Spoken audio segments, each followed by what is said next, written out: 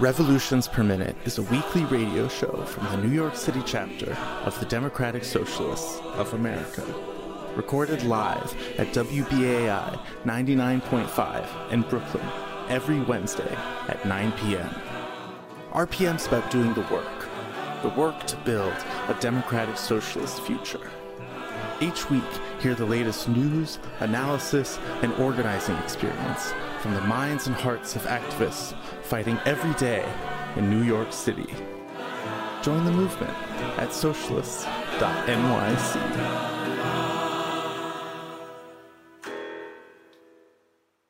Hey, what's up, New York City? This is Amy Wilson. You're listening to Revolutions Per Minute live on WBAI. We are a socialist radio show and podcast from members of the New York City Democratic Socialists of America. The Democratic Socialists of America is the largest socialist organization in the United States with 95,000 members nationwide. New York City DSA is our biggest chapter. We are run by our 9,000 plus members and organizers who are working together to build democratic socialism in all 5 boroughs. Once again, my name is Amy Wilson. My pronouns are she and her, and I'm proud to be a member of the RPM Production Collective. This week marks both the 13th anniversary of the assassination of beloved abortion provider and patients' rights advocate Dr. George Tiller by an anti-abortion extremist, and the 2nd anniversary of the People's Uprising against NYPD, sparked by the police murders of George Floyd, Breonna Taylor, and many, many more. Tonight, I'm joined live by my comrade, Nix, to discuss self-managed abortion and the landscape of abortion access now. Although the official Supreme Court decision that will overturn Roe v. Wade has yet to be released, the reality on the ground in many places in the so-called United States is that abortion has been made functionally illegal. Here in New York City, organizers are preparing for shifts in the nature of abortion care, attempting to protect providers in the face of the potential criminalization of abortion, and navigating a street landscape that lays bare the reality that organized white nationalists and fascists have thrown their lot in with the anti-abortion movement. We will be taking your calls tonight, starting a little after the halfway mark in this hour. We're looking forward to a great discussion, but first, the headlines with Lee Zishi. Hey, New York City, this is Lee Zishi with your headlines for Wednesday, June 1st. The state legislature is considering different versions of an equal rights amendment to the New York State Constitution, one of which would codify abortion protections. An investigation by Law 360 examined which New York neighborhoods saw the most application for pandemic rent relief, as well as other trends in the disbursement of New York's Emergency Rental Assistance Program. The NYPD's gun unit, recently reviewed by Mayor Adams, includes many officers with a history of complaints for excessive use of force. State Senator Julia Salazar introduced controversial legislation that would create a new trust for NYCHA tenants by converting residents from Section 9 to Section 8 tenants. The trust could be used to pay for needed NYCHA repairs, but critics say it could open the door to privatization of NYCHA. The City Education Department has yet to release the calendar, budget, and high school acceptance letters for the upcoming school year. The delay has left parents and students in the dark about the future. Buffalo Starbucks workers had to wait 6 months for the National Labor Board to properly investigate hundreds of claims made against the company. This is due to the agency being woefully underfunded and understaffed. A task force to prevent mass shootings created by then Governor Andrew Cuomo in 2020 has not had a single meeting. And in election news, the Brooklyn Democratic Party machine is mobilizing to support Olanike Alibai's challenge against New York City DSA Assembly member Farris Ufront Forrest. Alibi has reported raising over $60,000, mostly from the institutional Democratic Party donors. Her average individual donation was over $242. Jonathan Cerveras, the man who drew the current redistricting maps, is pushing back against criticisms that the new maps are a product of Republican gerrymandering. The crowded field of candidates for New York's newly drawn 10th District, a field that includes Rep. Mondaire Jones, City Council member Carlina Rivera, State Assembly member Yuh-Line Niou, and former Mayor Bill de Blasio met for the race's first forum. Representative Alexandria Ocasio-Cortez endorsed the entire New York City DSA for the many slate. Yesterday, members of the Public Power NY and Housing Justice for All coalitions were in Albany rallying for the passage of the Build Public Renewables Act and Good Cause Eviction Bill before the session ends tomorrow on June 2nd. Here's some sounds from the ground from DSA-endorsed electeds, candidates, and New York tenants.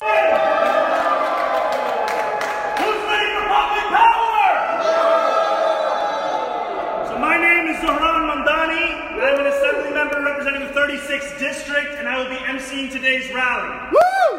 We are all here from different parts of the state to call for one thing: public power. Woo! It has been 3 years since our bodies have passed a significant piece of climate legislation. Thursday marks the end of this year's legislative session, and this is the bill to break that impasse. Yes. We have the sponsor, we have the support, we have the coalition, and we have the urgent need for public power. Woo! You can go across the state and you ask New Yorkers what they think about their privately owned utility companies, and you will get one answer: disapproval, hatred, anger, all of these synonyms for a populace that is ready for an alternative, that is ready to have publicly owned power. My name is Sarahana Shrestha.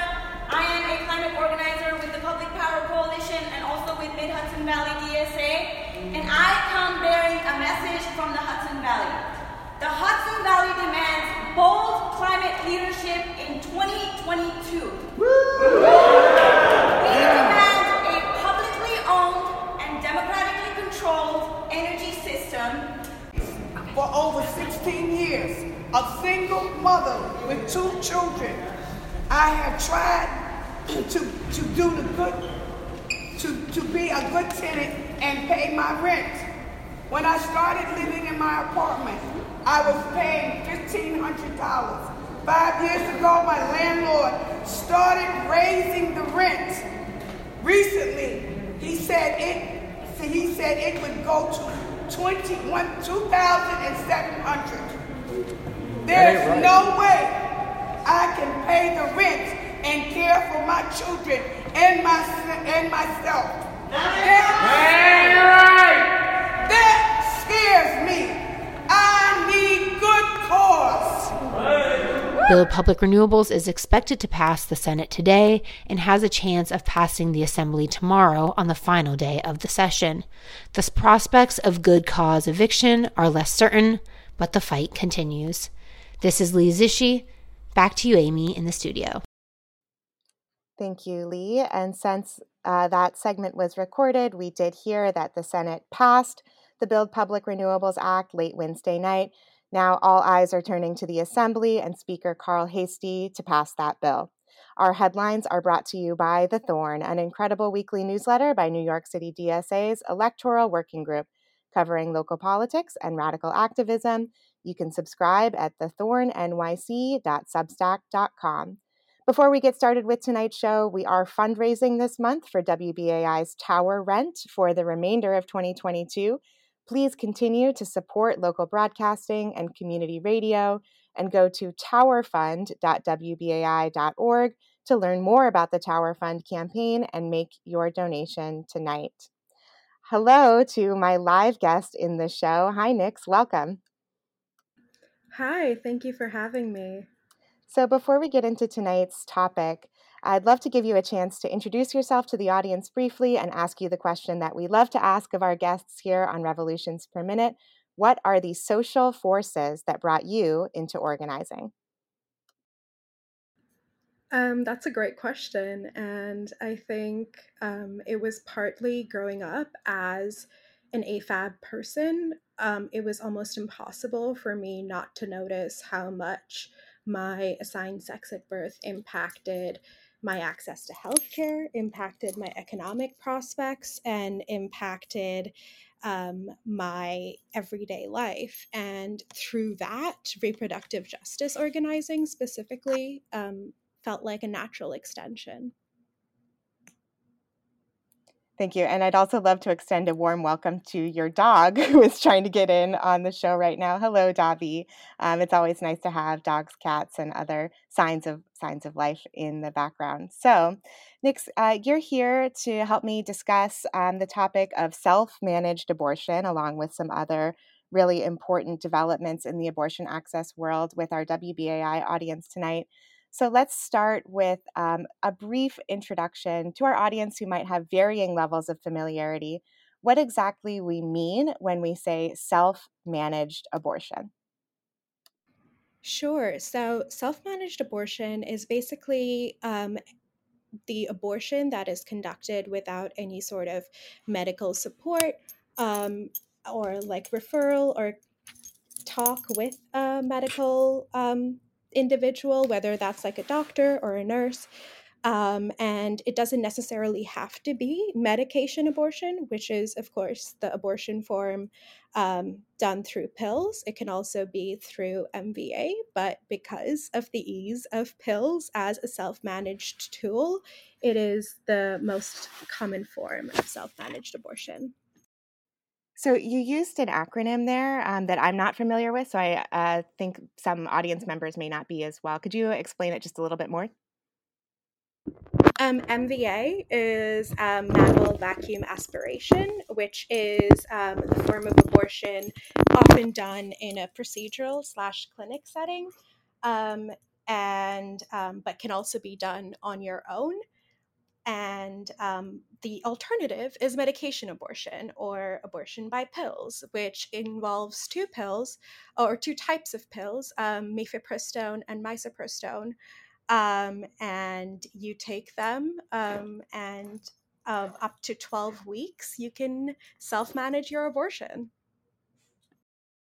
So, self managed abortion isn't new. It's something that's been around for a really long time, but there is a new level of interest in it now after last month's leak of the majority opinion from the Supreme Court that will overturn Roe v. Wade. So, can you speak a little bit to the significance of self managed abortion in these particular conditions, whether that be for us here in New York City or for others who are living elsewhere where abortion is already much more restricted? Yeah, so I think self-managed abortion also really has like a very fascinating history, which is like fun to go into very briefly. It was considered, sorry, that's the dog. It was considered like the main form of abortion, basically until abortion became like overly medicalized in the 20th century. Um, Basically when abortion and most other healthcare procedures were still considered like community care and things done by midwifery and doula services, self-managed abortion or like abortion outside of like a clinical medical setting was the only option, and was extremely safe, extremely common. Again, abortion was only criminalized around the 1880s, so it was frankly like the only way to get an abortion before that time. And yeah, I think since the Roe decision or the Roe leak, which is more accurate, as you mentioned, there's definitely been a more mainstream awareness about self managed abortion, basically because it's going to be the reality that many people in a lot of states are not going to be able to access a medical setting. Like we already have a lot of states with clinics shutting down. Thank you for that. And I'd love to, give you as many opportunities as you'd like to speak about the history of abortion and self-managed abortion specifically, because I think it does speak a lot to our current moment. I think the story of abortion as it's told in our modern day kind of tends to actually start with the early 70s with Roe v. Wade, when in fact it goes back a lot further. And I've said this before on Revolutions Per Minute. It's a favorite phrase of an organization called New York City for Abortion Rights, which says abortion is older than the police and the church and much more popular. So I think when we speak about abortion, a lot of what we're speaking about are the social, cultural, and material factors that define people's experiences of abortion and not the actual procedure itself. So I just want to take a moment to pause and remind our listeners that you are listening to Revolutions Per Minute on listener-sponsored WBAI. We're in New York City, broadcasting at 99.5 FM and streaming on your favorite podcast app. Today, we're talking about self-managed abortion and preparing for a post-Roe v. Wade world. We will be taking your calls and questions later in the show, so get ready. But first, let's go back to my live guest, Nix. Nix, you are based in New York City here with me. What's the significance of self-managed abortion in our current conditions? I'll end there and let you answer that first. Yeah, so I think firstly, being in a city like New York, in a state like New York, where self-managed abortion was decriminalized after the 2019 Reproductive Health Act was passed, we are in a position of privilege to be able to spread information about self-managed abortion. To be very clear, some amazing international doctors have worked and created websites like Aid Access, where abortion pills are available to order in all 50 states and in multiple countries and regions as well. More information about how to find abortion pills in all 50 states can be found at plancpills.org. And because we know about those resources, because we have more access to said information, and because we're in a position as New Yorkers to be able to spread information about this, I really do think it's important for us to be thinking about our responsibility to raise awareness about the option of self-managed abortion and abortion pills by mail as a sort of post-Roe tool for people in more restricted states. And also people who just don't want to opt in to the medical system. So that's what we're facing here in New York City and New York State, and something that you and I both know as organizers, but some others might have become more recently aware of, is that there are restrictions and limitations on accessing abortion, even in this quote unquote highly liberal city of New York. And I'm hoping that we'll be able to discuss that a little bit later in the show. But I'm wondering, I'll now hit you with a two-part question. One, what's the significance of self-managed abortion in other places? Say people might have heard about really restrictive states like Texas, Mississippi, Oklahoma. So if you could speak a little bit to that, that would be great. And then I'm also curious, what are the other tactics that organizers are looking at here in New York City specifically? Yeah, so to talk about other states in particular first. So, as we saw in Texas after SB 8 was enacted last September, there was a massive wave of various clinics either shutting down or having to massively restrict services because of the threat of criminalization. And now Oklahoma recently passed a near total ban on abortion. And what that means is, as clinics are shutting down and abortion becomes more restricted in all these states, you're going to have travel to get clinical abortion and procedural abortion simply not being a feasible option for people. Yes, abortion funds exist and please support them. But frankly, it's still extremely hard, especially with new rules criminalizing interstate travel for abortion, for example. So, in that situation, self managed abortion, while legally risky, is still an extremely potent tool because the exposure is far less than, I think, traveling across state lines, and the danger, obviously, is far less than the entire hanger image that is so commonly in the public consciousness, because abortion pills have been there since 1980. They're considered 98% safe. They're considered safer than Tylenol. And they're really awesome, as you can tell. I really love them as a tool. And therefore are really important in those states. Again, plancpills.org has a guide for how to access them by mail in all 50 states. Moving to New York, there are still a lot of, as you mentioned, restrictions in various ways for accessing abortion. There's, for example, New York City for Abortion Rights, the group we're both part of, does weekly or monthly clinic defenses because there are a lot of hostile, they call themselves pro-life, but we call them anti-choice or anti-abortion presences in New York City that basically harass patients outside Planned Parenthoods. There are also the problems of crisis pregnancy centers, which are often in the same building or very next to Planned Parenthoods or other abortion clinics, and use the fact that people get confused between them to essentially coerce people into not having an abortion. They are entirely non-explicit about the fact that they don't actually provide an abortion and say they help with pregnancy counseling. But full spectrum pregnancy counseling includes access to abortion. So yeah, it's still, and apart from like the stigma that comes with dealing with these so-called pro-lifers at CPCs and outside clinics, like it's still not a very easy breezy process in New York City. Absolutely. And, again, New York City is also subject to federal laws like the Hyde Amendment, which prohibits people who are on Medicaid from using that funding for an abortion, if I understand. You're trying to correct me.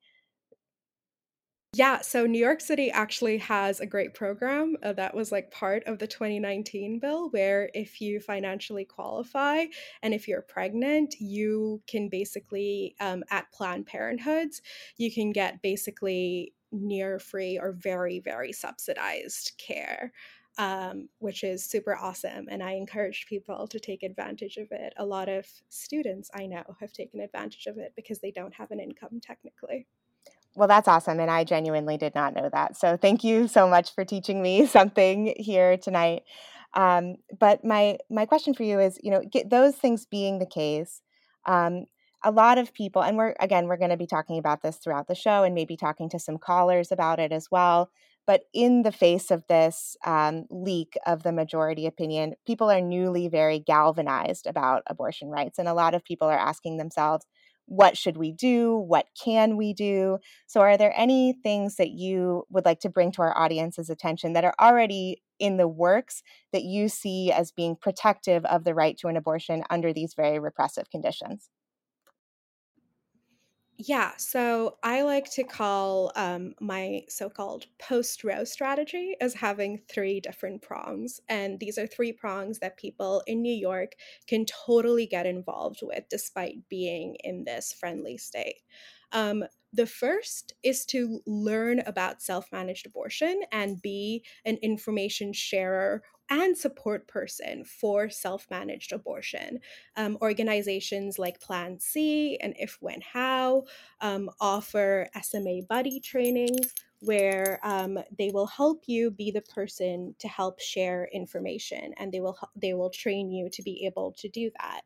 And there's ways to greatly mitigate any sort of legal risk because you're firstly in New York, so it's very unlikely you're going to be criminalized in any way for sharing information about this. But B, you can also do things like talking in third person and treating it like an information share instead of like directly counseling someone, which is why I can sit on this radio show and talk all day about self-managed abortion as an option. So yeah, I would really encourage folks in New York to go onto those websites, learn about those organizations, and learn about those options and therefore help spread information about them. You can order stickers, you can flyer across your neighborhood. It's really important that New York City becomes a destination state for both abortions, but also for informational access. And I think that's a really concrete way to do it. The second thing I would recommend people do, sorry, I have like a very thorough recommendation, is fundraise for abortion funds and practical support groups. You still, if you access pills or, you know, have to travel to other states, those things cost money, and abortion funds are a very concrete way to help support people. There are so many amazing ones that like function as like a mutual aid network in all these restrictive states, and therefore aren't necessarily like beholden to what is legal, but are just instead mutual aid networks. And you know, I think anyone can do anything creative to fundraise. Abortion fund I adore and support greatly because they're awesome. Is Buckle Bunnies, which is based in Texas. And they have a fund-a-bun every year where they encourage people to monetize whatever skills they have, whether that's editing or making cookies, and contribute. And that's a very concrete way you can help increase access, because you know, living under this capitalist system, healthcare is awful and it costs money even when you're trying to get it outside of the medical system. And third way is to advocate for laws that make New York a destination state. Again, CPCs should have way clearer disclaimers. California has passed a bunch of laws on this, and as usual, we are kind of behind. Also, coming out to these counter protests. New York City for Abortion Rights has a counter protest this Saturday, at the old St. Patrick's Cathedral in Soho. Information is on their Instagram. And that's a very concrete way to show that anti-presence and harassment of patients is just not going to be tolerated in our city. That we're like a pro-abortion city where we're always going to welcome any person and always going to provide them with all the information necessary to have this essential healthcare procedure. Those are all great suggestions, and thank you so much. And I think that, you know, a lot of people, maybe those of an older generation who were around in the early 1970s when Roe v. Wade is passed, may also know that even though abortion was legal, that it was still, I remember growing up and coming of age in a political moment where people wouldn't even say the word abortion. You know, to my knowledge, President Joe Biden has never said the word abortion. And so there's also, I think, a new generational shift in the way that we're approaching this issue and showing up for this issue. When you go, listeners, when you go to your next pro-abortion rally, you'll probably see lots of people who look like men there. You'll see trans people. You'll see people of all different ages and races and gender identities. This is certainly not just, quote unquote, a woman's issue anymore. And we don't see it that way. We see it as a human rights issue. I know that's a big statement to make, but I'm going to go ahead and make it. And I'm also just going to remind our listeners, as we're talking about the issue of abortion and accessing abortion, this is a particular moment where being on a free speech radio station really comes into play, because historically, access to abortion has also been protected by people sharing information, just like Nix and I are doing on the radio on 99.5 FM in New York City tonight. And people sharing information that perhaps, there are forces that don't want you to know that you can access abortion pills. There are forces that don't want you to know that it's okay to have an abortion. There are forces that don't want you to even say the word or to encourage people to consider it as an option. So if you appreciate that what we're doing is important and is countercultural in that way, and if you're responding to this show and you're thinking, yes, this is information that I want my children, my younger neighbors, my students, people who are directly affected by this issue, I want them to have access to information like this, please give a donation to WBAI as well. Go to towerfund.wbai.org That's towerfund.wbai.org to show your support for the ways that a community can come together and share the information that it needs to access what it needs. towerfund.wbai.org, or you can call 212-209-2950. That's 212-209-2950. So as promised, we will be opening the phones a little bit earlier than usual tonight, so get ready for that. But I do just want to spend a couple more minutes with you here, Nix, in the studio before we open it up to our listeners and ask you for any reflections on this week's significant anniversaries. We're starting with the murder of Dr. George Tiller, which occurred 13 years ago yesterday on May 31st, 2009. Dr. Tiller was shot by an anti-abortion extremist when he was serving as an usher at his church. So, Nix, what's your thoughts on the significance of Dr. Tiller's assassination, and how does that connect to the landscape of the far-right anti-abortion movement today? Yeah, I think it's sadly a very pertinent reflection of how those same far-right, alt-right, frankly, forces are very much still occupying a lot of space in the anti-choice movement. Very recently, in fact, at a recent New York City for Abortion Rights action, we saw the presence of various far-right and alt-right groups. I think the video also went viral on Twitter because this person was wearing an FDNY sweatshirt, but was actually not affiliated with the FDNY, but was affiliated with a far-right group called the Groypers. And it's very clear that anti-abortion sentiment is rooted in this very particular white supremacist image of what a family should look like, of what gender roles should look like, of what liberation looks like. And that ideological notion is what provides fuel to capitalism, which is why we often find these forces working in tandem with capital to repress bodily autonomy. And I think Dr. Tiller's anniversary is just like a reminder of how this so-called pro-life side is actually deeply violent and dangerous and requires a community to come together and push back.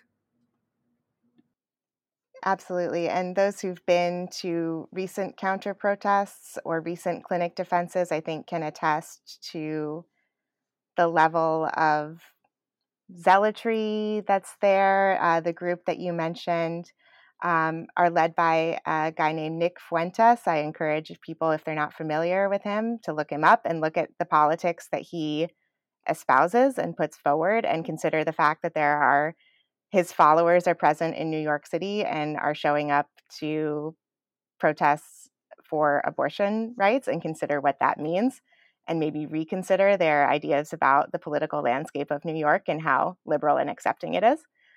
Just going to plant that seed in people's minds. Regular listeners of Revolutions Per Minute know I'm a very committed and dedicated anti-fascist, so this is another thing that is extremely important for me to help people understand. And the other significant anniversary that we have this week is, of course, the beginning of the uprising, rebellion, mass protests that occurred here in New York City 2 years ago and all across the country and the world in response to the murders of George Floyd and Breonna Taylor. So also with that context, Nix, what are your thoughts on police abolition, and how does that connect to the struggle for abortion access? I see abolition as a vital tenet of reproductive justice as a movement, along with queer and trans liberation and economic liberation, but specifically focusing on abolition. The people who are going to be enforcing these anti-abortion laws, the people who are going to have already arrested Lizelle Herrera, who is now thankfully free, thanks to the work of the amazing lawyers at the Repro Legal Defense Fund, who was arrested for self-managing their abortion, are the police. They are the agents in arms of this bigotry, of this anti-abortion sentiment. And similarly to the way Black and brown people are over policed and repressed, they are also now going to be deputized to prevent abortion access and oppress anyone who's trying to access what they should be allowed to access as a basic healthcare right. So I think reproductive autonomy and reproductive justice, which focuses on the freedom to choose for your body and the freedom to not have controls placed on your body, can not exist as a movement while the prison industrial system and police still exists, because they are in very potent forms of body control and coercive control. We literally have people in cages, and I can go into the treatment of incarcerated pregnant people, for example, who have been documented literally being chained as giving birth, while giving birth. None of these things can be part of a society that claims to protect reproductive freedom, and police abolition is an essential step. Yeah. A great answer. And, just because it's on my mind with the verdict coming out in the Johnny Depp Amber Heard case, which is for another style of radio show and maybe another conversation, but also thinking about sexual violence and gendered violence and the police as major vectors of sexual violence and domestic violence, not only in their own homes. There are incredibly high rates of domestic violence among the police and firefighting forces, but also directed toward, as you say, arrestees, detainees, prisoners.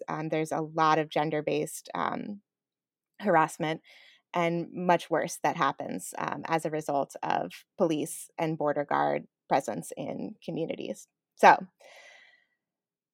thank you for those reflections, and thank you for everything that you've said so far. And now I would really love to hear what our listeners have to say about this topic. Abortion is a topic that inspires a lot of questions, a lot of strong feelings. So I'm going to ask people to keep it respectful of our guests' time and mine in the studio tonight. But please give us a call. We're very open to hearing your questions, particularly, or things that you'd like to know about this current landscape for the politics of abortion. The number to call in the studio is 212-209-2877. Once again, that's 212-209-2877.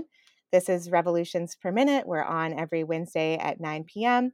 My name's Amy Wilson. My guest's name is Nix, and they are here to discuss self-managed abortion alongside the abortion access landscape as a whole. So please give us a call with a respectful comment or a question. That's 212-209-2877. 212-209-2877. Hopefully we'll get some. Oh, we do have one call on the line. Let's go ahead and get them live on air. Hi. Hi, you're live with Revolutions Per Minute. What's your comment or question? I just have a suggestion. I think that this needs to shift to be about men and money and stop with the body choice, freedom, women crap, because women put themselves last all the time, and it's not very admirable, and I'm tired of it. And so I think that we need to shift it to forced fatherhood. This is forced fatherhood, and we're going to go after you for child support as soon as you turn 18. And so we need Million Man marches going on. Okay, I'm just, that's it. Because I don't see women ever achieving equality in my lifetime. The Equal Rights Amendment was how many? 130 years? What? So, yeah, I just don't see it happening. Everything else comes first. Whenever, here comes another shooting. It's the 293rd shooting of the year, and we're going to just completely not cover the abortion protests, because we're just going to choose the mass shooting of the day. Oh, gosh, am I just being really cold? Well, my love goes out to those Buffalo people, but I'm just tired of it. I just really think it should, so I'd like to know all these like white male lacrosse playing teenage frat boys. What are the Republican fathers and mothers going to think once they're, there's all these more unwanted children in the world, in this country. All these boys are going to have to pay child support or go to jail. Apparently, 300 out of 6,000 males go to jail each year. I'd love some statistics on that. And you just got to hit them where it hurts. So. Thanks so much for calling. I'm going to ask Max to disconnect you now just because we have a couple more callers on the line. But I'd like to just briefly respond to what you say. And, encourage you to, if you're not already, I don't want to assume anything about you, caller, but if you're not already, to get organized with an abortion access group or to attend an abortion demo, because I think you'll see that men are out there. We have a lot of, Nix and I have a lot of male comrades in this movement. And I think we are shifting it from seeing it as solely a women's issue, as we happened to mention earlier in the show, and looking at this as an issue of control over reproduction being a thing which is communal in a lot of ways, whether if you're talking about it in the strict biological sense, or if you're talking about social reproduction, like childcare and things like that. That are also historically have been seen as women's issues. And now we're trying to get that out of that framework. I will say, I appreciate your focus on putting responsibility where responsibility is. But I am personally, and Nix, I'll let you chime in on this too if you'd like to, or we can move on to the next caller. I personally am not in favor of incarcerating more people for any reason. And I think any type of law would certainly be used in a punitive way against Black and brown people first, and not the rich white Republican lacrosse playing teens that you refer to. So I'm leery of carceral solutions to this problem in any regard. Nix, anything to quickly add before we move on to our next caller? Yeah, I think just in complete agreement. Carceral solutions are what has got us into this situation in the first place. That's literally what anti-abortion criminalization is. Carceral solutions are not going to be the solution over here.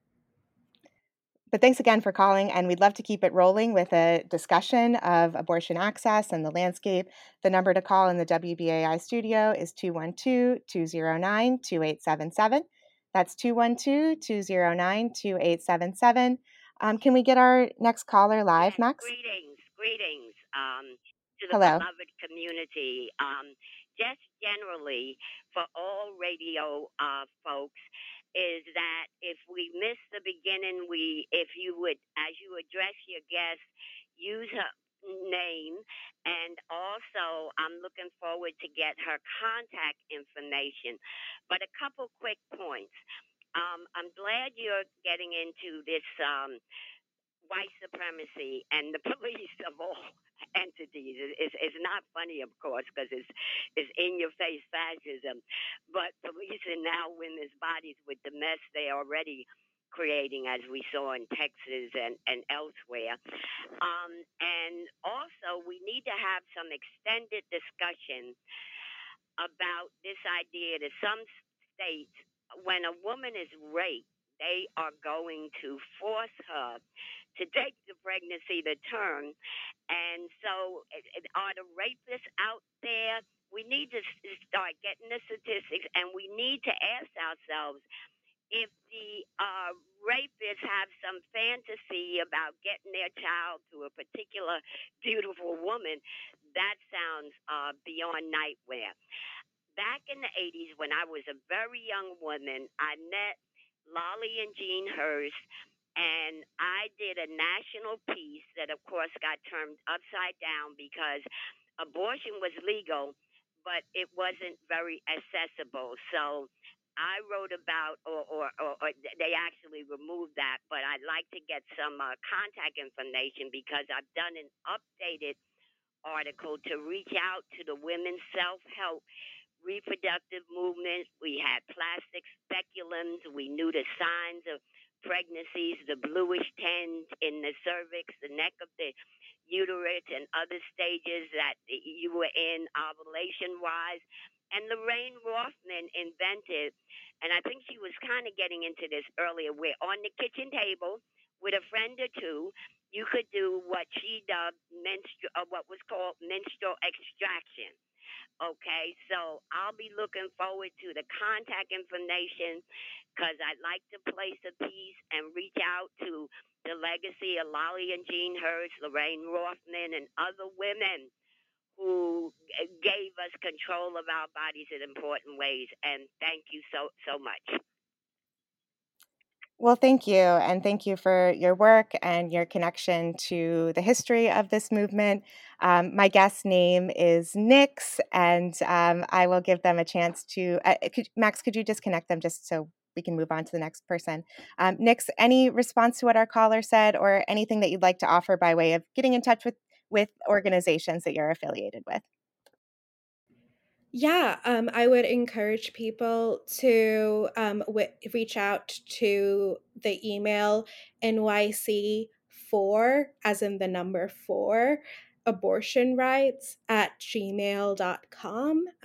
This is one of the collectives I'm a part of, and this will be like a group of organizers you can get in touch with. Again, that email is NYC4, as in the number 4, abortion rights at gmail.com. I guess a response I have is that it's just indicative that since the 80s, abortion and has been a community responsibility, and people have been helping others get abortions, and that is very much what SMA is, helping people know the signs, know the options, know the resources they have access to depending on the age of gestation. And yeah, I think it's sad but also poignant that our strategies are so similar this far on. Absolutely. Absolutely. And SMA is one of the topics of tonight's show, and it stands for self-managed abortion. Self-managed abortion. If you're interested in looking more up about the way that people are speaking about this and writing about it and organizing around it now. We have one more call on the line. I'll read out our number just in case there's anybody else who'd like to call in and give a comment or question about abortion access. The number in the studio is 212-209-2877. That's 212-209-2877. And let's get our next call live. Hi. Thanks for taking my call. I appreciate the conversation. I jumped on late, so I'm not sure if you discussed this already, but as for self-managed abortion, I can imagine stigma being something of an issue, maybe not, but I wonder what from people that you've spoken with, experiences that you've had, like what is I guess if there are barriers, I'm just thinking, the right has done such a good job of making abortion seem both dangerous, which it's not, and stigmatized, which it shouldn't be. And I wonder when people bring that into private spaces, the home, for example, or a friend's home, what is the experience like? How is it different? How do people, what are the different issues that people encounter? Also calling sick again because there was another shooting, mass shooting in Tulsa, Oklahoma at a hospital, and 4 people are dead. The gunman also killed themselves, and not to make any facile conclusions, but I just think it's interesting that Oklahoma has the most restrictive now abortion ban in the country. Founder of Operation Rescue said that if you think that abortion is murder, then act like it.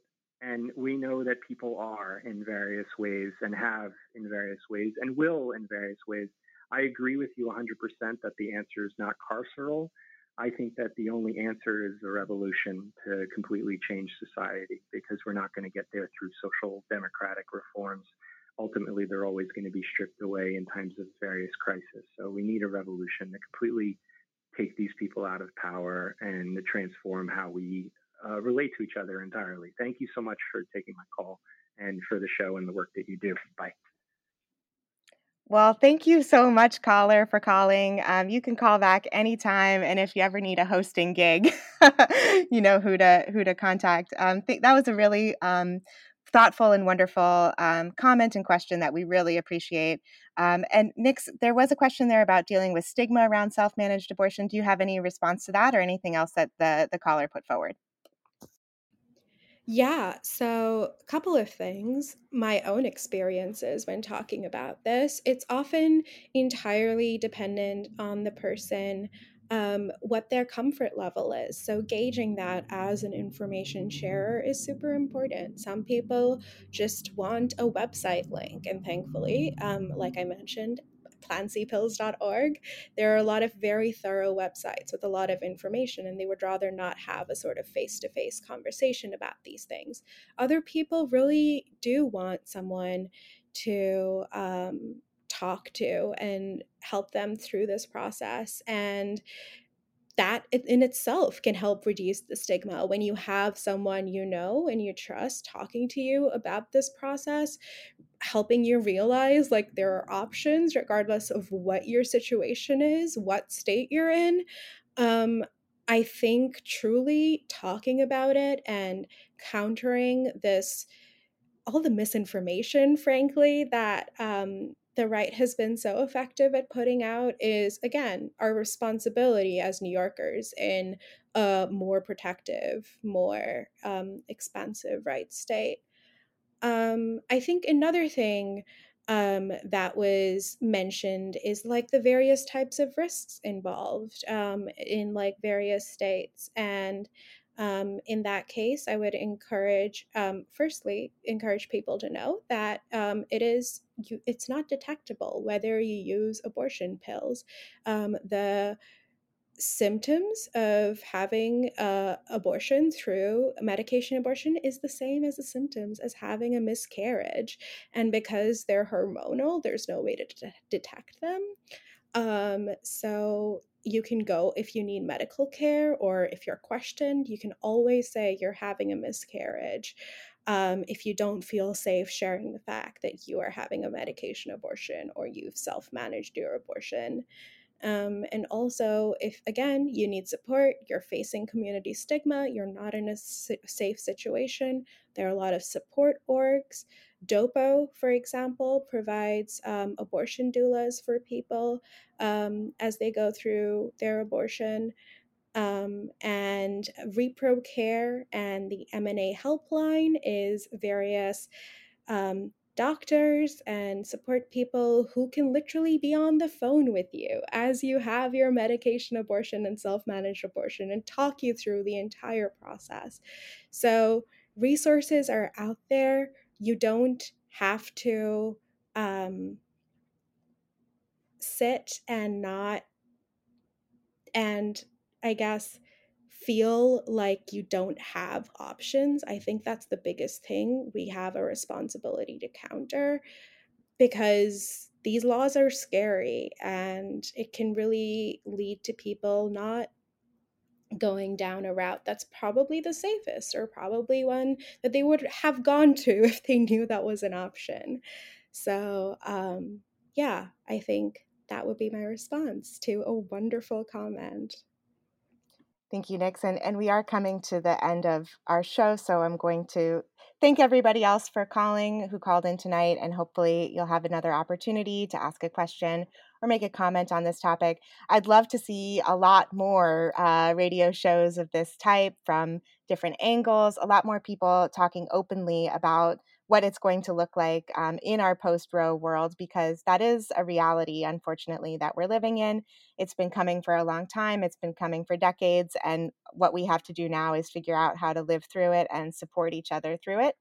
And to that end, I'd love to just add on to what you just said, Nix, and what you alluded to earlier in the show about imagery like the coat hanger or the bloody pants, or imagery around abortion and the future of abortion access that centers violence and death. Now, this comes from a very real place because, unfortunately, many people have been killed or harmed by lack of access to a safe abortion, and that is very real.